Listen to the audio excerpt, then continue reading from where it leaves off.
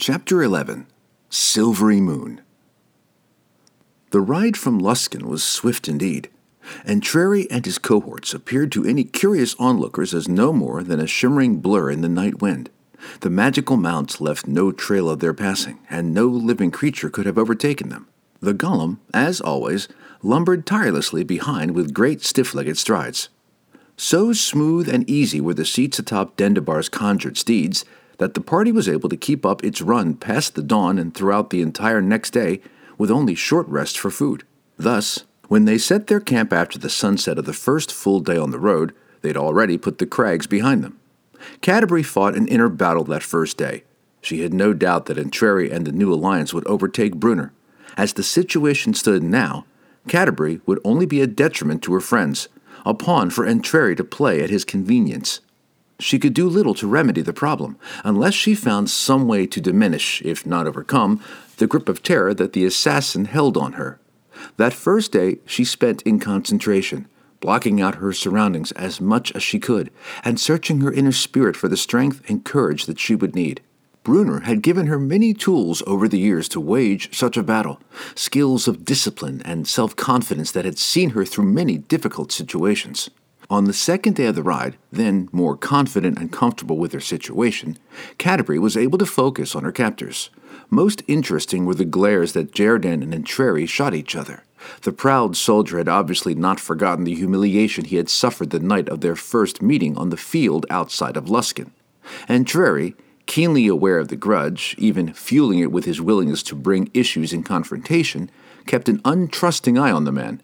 This growing rivalry may prove to be her most promising, perhaps her only, hope of escaping, Canterbury thought.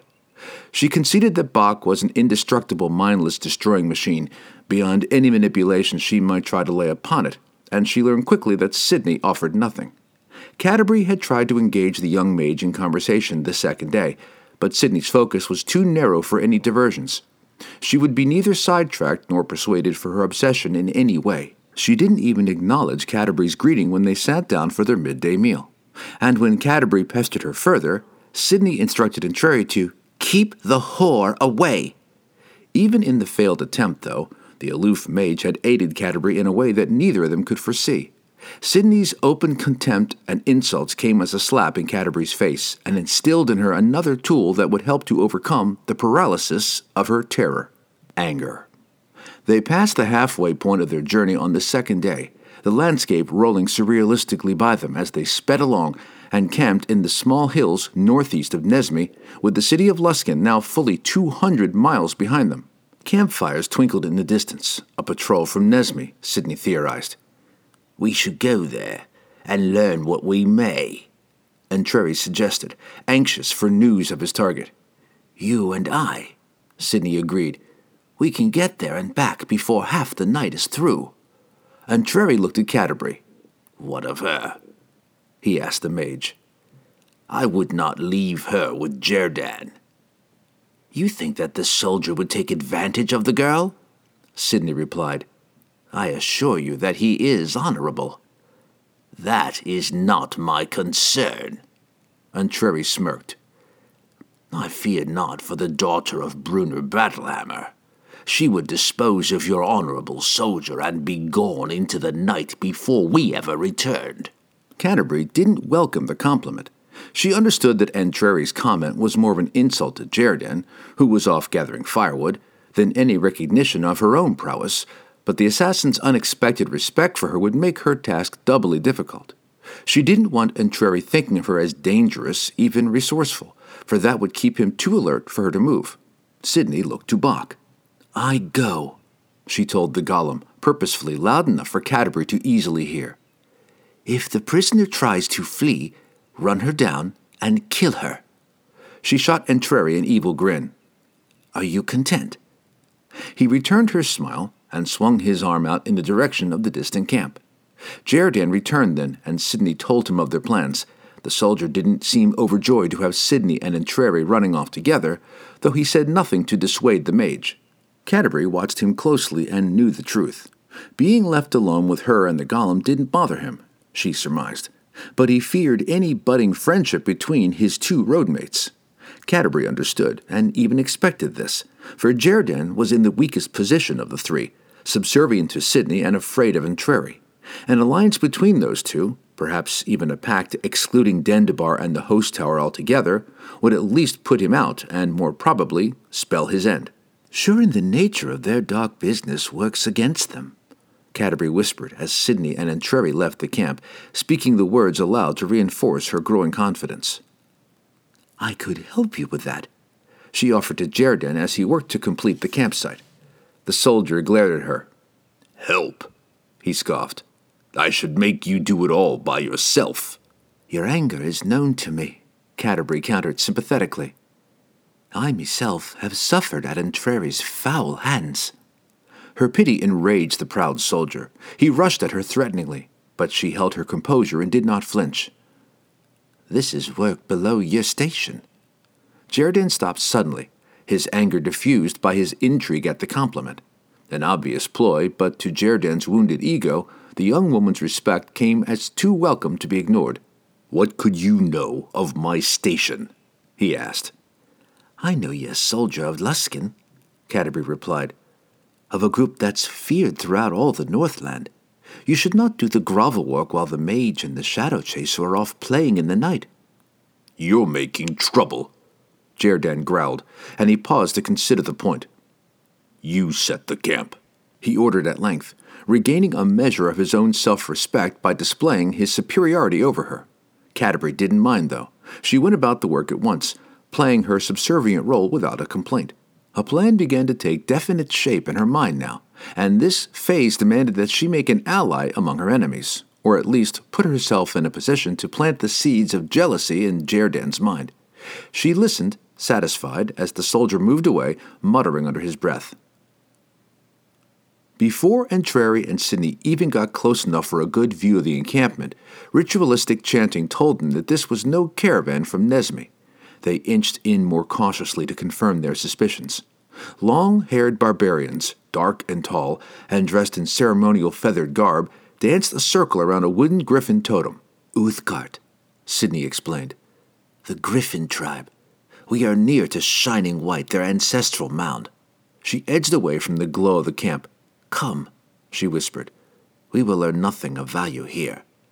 Entreri followed her back toward their own campsite. "Should we ride now?" he asked when they were safely away. "Gain more distance from the barbarians." "Unnecessary," Sidney replied.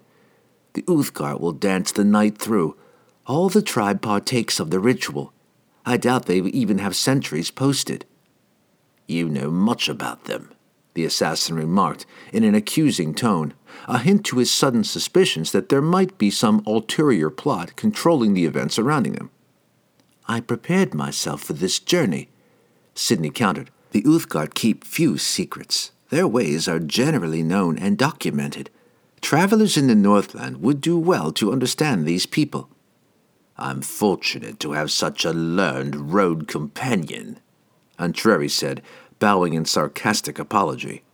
Sidney, her eyes straight ahead, did not respond. But Entreri would not let the conversation die so easily.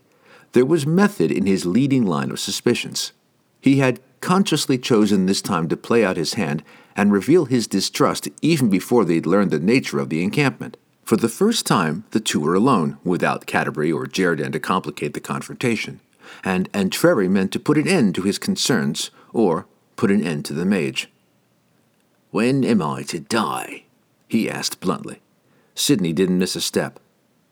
"When the fates decree it, as with all of us." "Let me ask the question a different way," Entreri continued, grabbing her by the arm and turning her to face him. "When are you instructed to try and kill me? Why else would Dendabar have sent the golem?" Entreri reasoned. "The wizard puts no store in pacts and honor. He does what he must to accomplish his goals, and in the most expedient way, and then eliminates those he no longer needs. When my value to you is ended, I am to be slain, a task you may find more difficult than you presume." "You are perceptive," Sidney replied coolly. "You have judged Dendabar's character well. He would have killed you simply to avoid any possible complications. But you have not considered my own role in this. On my insistence, Dendabar put the decision of your fate in my hands." She paused a moment to let Entreri weigh her words. He could easily kill her right now, they both knew that, so the candor of her calm admission of a plot to murder him halted any immediate actions and forced him to hear her out. "I am convinced that we seek different ends to our confrontation with the dwarf's party," Sydney explained, "and thus I have no intention of destroying a present and potentially future ally." In spite of his ever-suspicious nature, Entreri fully understood the logic in her line of reasoning. He recognized many of his own characteristics in Sydney. Ruthless, she let nothing get in the way of her chosen path. But she did not stray from that path for any diversion, no matter how strong her feelings. He released her arm. "But the golem travels with us," he said absently, turning into the empty night. "Does Dendabar believe that we need it to defeat the dwarf and his companions?" "My master leaves little to chance," Sydney answered. "Bach was sent to deal Dendabar's claim on that which he desires, protection against unexpected trouble from the companions, and against you." And Entreri carried her line of thinking a step further. "The object the wizard desires must be powerful indeed," he reasoned.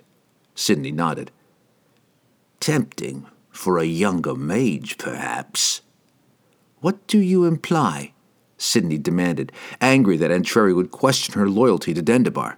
The assassin's assured smile made her squirm uncomfortably.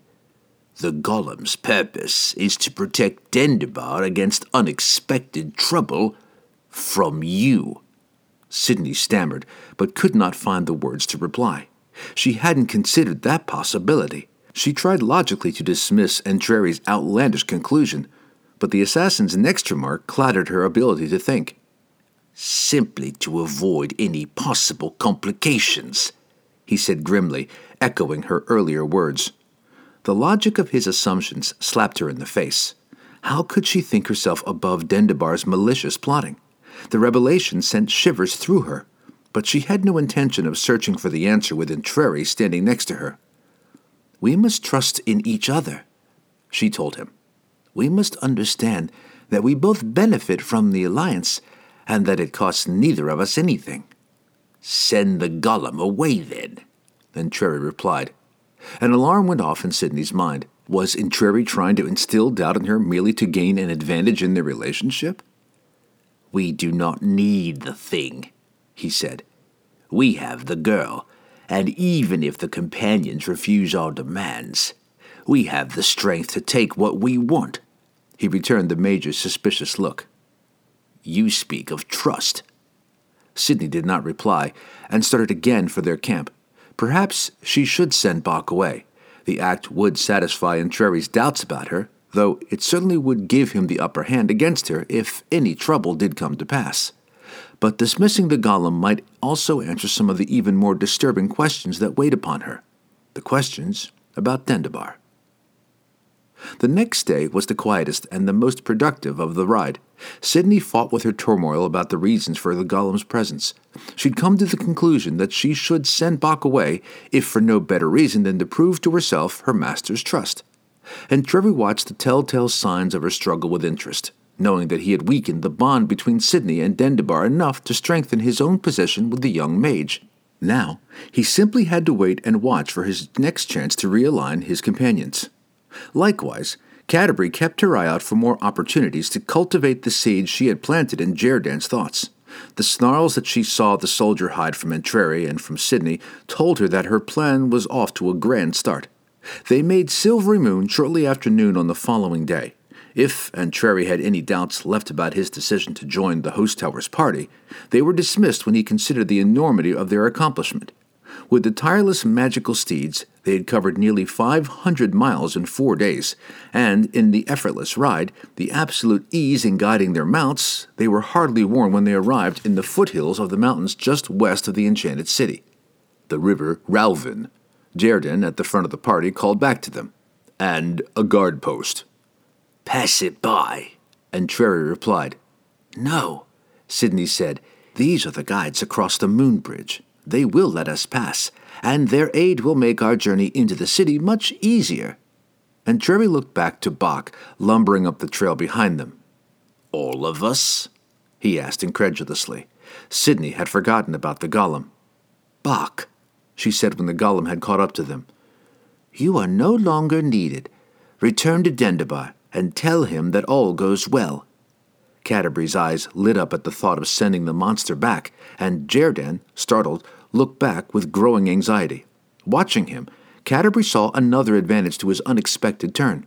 By dismissing the golem, Sidney gave more credence to the fears of an alliance between Sidney and Entreri that Canterbury had planted upon the soldier. The golem did not move. "I said go," Sidney demanded. She saw Entreri's unsurprised stare from the corner of her eye. "Damn you," she whispered to herself. Still, Bach did not move. "You are indeed perceptive," she snarled at Entreri. "Remain here, then," she hissed at the golem. "We shall stay in the city for several days." She slipped down from her seat and stomped away, humbled by the assassin's wry smile at her back. "What of the mounts?" Jerdan asked. "They were created to get us to Silvery Moon, no more," Sidney replied, and even as the four walked away down the path, the shimmering lights that were the horses faded into a soft blue glow, then they were gone altogether. They had little trouble getting through the guard post, especially when Sidney identified herself as a representative of the host tower of the Arcane. Unlike most cities in the hostile Northland, bordering on paranoia in their fears of outsiders, Silvery Moon did not keep itself hemmed in within foreboding walls and lines of wary soldiers. The people of this city looked upon visitors as an enhancement to their culture, not as a threat to their way of life. One of the Knights of Silver, the guardsman at the post on the Ralvin, set the four travelers to the entrance of the moon bridge, an arcing, invisible structure that spanned the river before the main gate of the city. The strangers crossed tentatively, uncomfortable for the lack of visible material under their feet. But soon enough, they found themselves strolling down the meandering roadways of the magical city.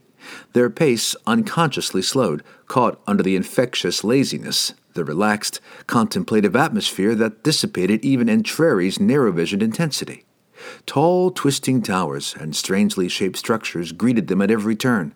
No single architectural style dominated Silvery Moon unless it was the freedom of a builder to exercise his or her personal creativity without fear of judgment or scorn. The result was a city of endless splendors, not rich in counted treasures, as were Waterdeep and Mirabar, its two mightiest neighbors, but unrivaled in aesthetic beauty. A throwback to the earliest days of the realms, when elves and dwarves and humans had enough room to roam under the sun and stars without fear of crossing some invisible borderline of a hostile kingdom. Silvery Moon existed in open defiance of the conquerors and tyrants of the world, a place where no one held claim over another.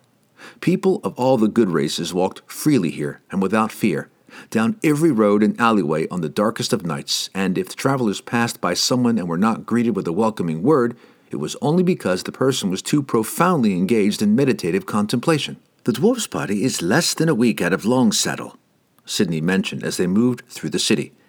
"We may have several days to wait." "Where do we go?" Entreri asked, feeling out of place. The values that obviously took precedence in Silvery Moon were unlike those of any city he'd ever encountered, and were completely foreign to his own perceptions of the greedy, lusting world. "Countless inns line the streets," Sidney answered. "Guests are plentiful here, and are welcomed openly." "Then our task in finding the companions, once they arrive, shall prove difficult indeed," Jerdan groaned. "Not so," Sidney replied wryly. "The dwarf comes to Silvery Moon in search of information. Soon after they arrive, Bruner and his friends will make their way to the Vault of Sages, the most renowned library in all the North." And Entreri squinted his eyes and said, "And we will be there to greet them."